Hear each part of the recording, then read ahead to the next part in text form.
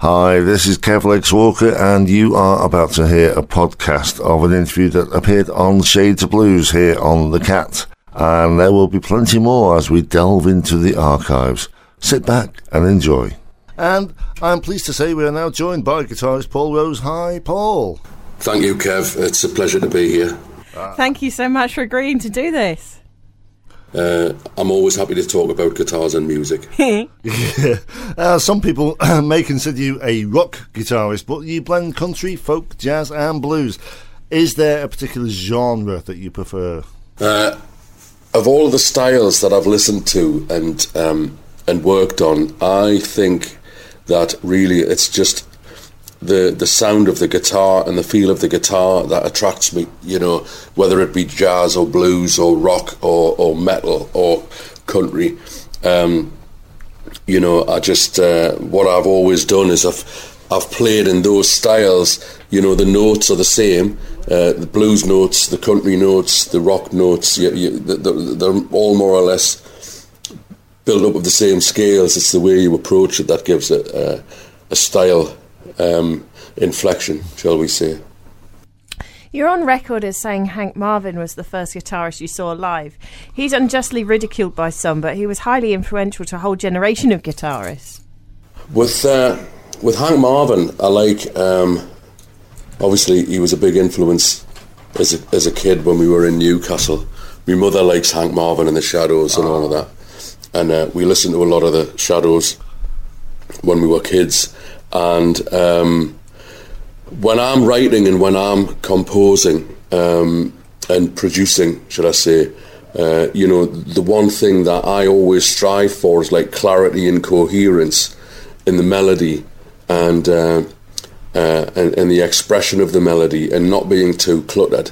And I think that Hank Marvin is like the prime example of you know, sticking to what counts, which is the notes. You know, the notes of the melody are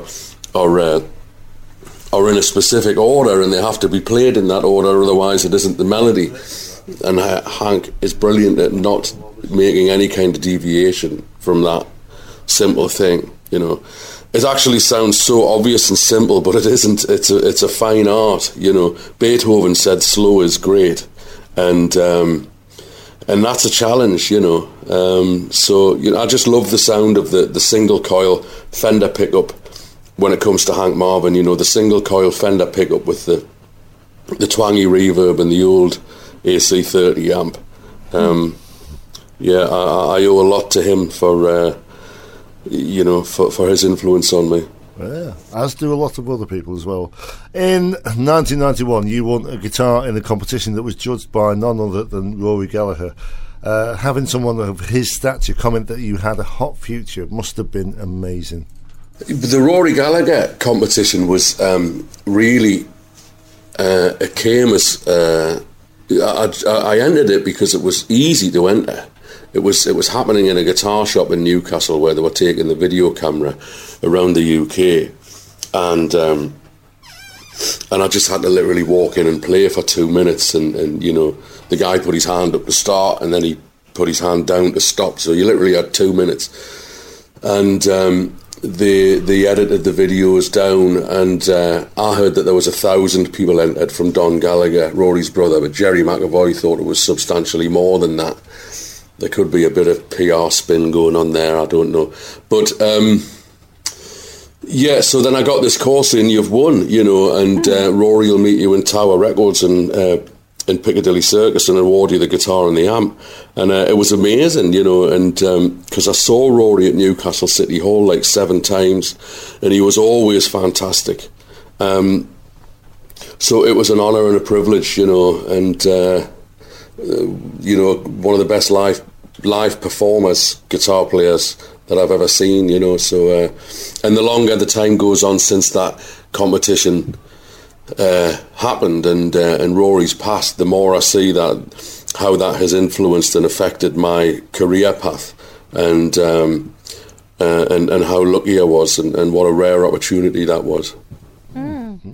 As a result of your LSL endorsement, you have 3 custom hand-built guitars. Would you care to tell us about them? The LSL guitars are handmade by a fellow called Lance Lerman in Los Angeles, California. And Lance is the best guitar builder of these kind of guitars, shall we say Strats and Tellys, although he doesn't call them Strats or Tellys because of for legal reasons. He calls them Satakois and T-bones, but he's got variations on those guitar styles. The timber that he uses is always first rate. Everything's hand sanded and hand cut, and the pick guards, he winds his own pickups. Extraordinary guitars, and I think that I've tried lots of different guitars in that style, the Strat and the Telly style, because they are my main, especially the Strat. I love the Strat, and Lance is making the best that I've made and the best that I've played, and at a price compared to certain custom made guitars by some of the bigger brands, easily as good, better, at least equal. Well, you've been performing for a long time. Is there a particular gig that stands out? It's funny, somebody asked me which gig stood out, if I had one particular gig that stood out, and having done so many gigs in so many places for so long, I really can't think that there was one particular one. I know that we've had many, many, many sensational nights where everything's just clicked and the audience has been great and the sound's been right and the set has been, the set is routined and working brilliantly. I did get awarded a 40th birthday cake in Get Down With The Blues in Downpatrick in Northern Ireland on my 40th birthday. We finished the set and we had a great night, great sound, great audience, great venue, and just before we started the encore, there was a signal to not start, to hold on a second, and they came on with a birthday cake with 40 birthday candles on it, and I think about 1,500 people sang happy birthday, which was pretty remarkable. That one stands out, I have to say. You've performed with and alongside many people. Is there anyone still on your wish list? As far as wish lists to perform with, difficult. I never really think about that, to tell you the truth. The people who I've ended up performing alongside, or the people who are on this album, I'm delighted and thrilled, but I don't really have a wish list. To tell you the truth, whenever I've played with people who have that kind of stature, I've always felt a little bit intimidated. So I'm not really looking to invite that kind of discomfort, really. Whoever comes along, if they're good, it's always a privilege. So I just, we just take it a day at a time and see what happens. Well, you mentioned about the album there. Your latest release, Double Life, is your 12th and was rehearsed, recorded and mixed in 15 days. Was that because of outside pressures, or did everything just fall into place? The album was recorded in 15 days. We rehearsed, recorded and mixed in 15 days in the Steakhouse in Hollywood. We just had that amount of time. We actually thought that we would be mixing it, or maybe adding a little bit more guitar, or sprucing it up in a studio, a British studio. But we finished it. We had 5 days left in the studio. We rehearsed for 3 days and then we recorded for 12 days. And after about 7 days, I think 7 or 8 days, we thought, hang on a second, if we really, really work here, we could leave America with a finished album, mixed, done. And that's what happened. But I think it's just down to the caliber of the players and the efficiency of the sound engineer and the quality of the studio that we didn't really have any obstacles to slow us down, and it was not to say we didn't work hard. We worked extremely hard, but obviously to not have to book a British studio to finish it was very useful. The executive producer John Wooler brought the other musicians together for this project. Did you have any say in that process? As far as John Wooler bringing in the artists, I did or could have had a say in the process, but because of the names that he brought to the table, I didn't need to comment.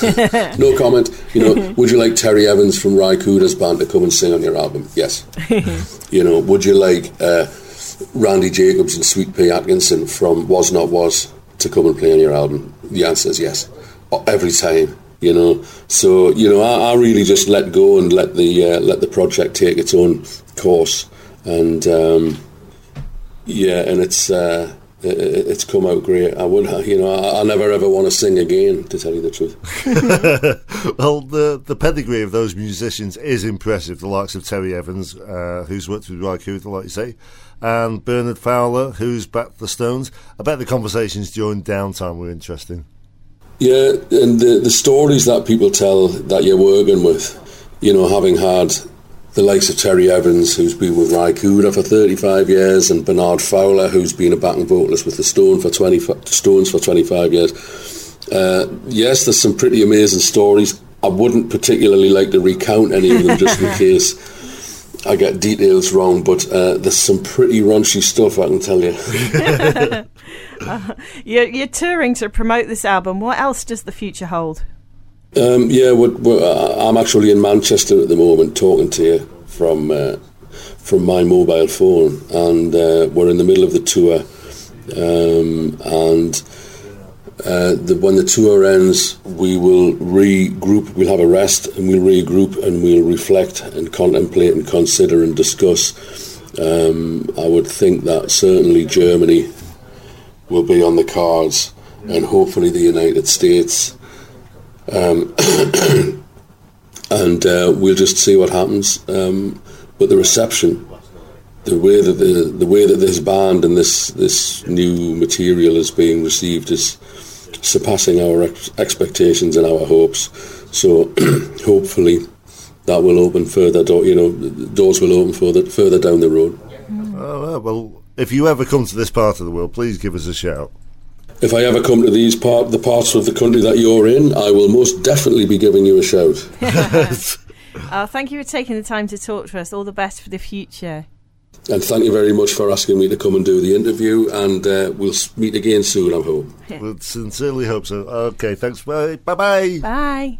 And I hope you enjoyed that little interview there, and there will be more as we record more for the show, and we are going to delve into the archives and pull some of the old ones out as well. So, plenty more to come, and of course, if you want to hear the whole show, there is always Listen Again. I'll see you next time. Take care.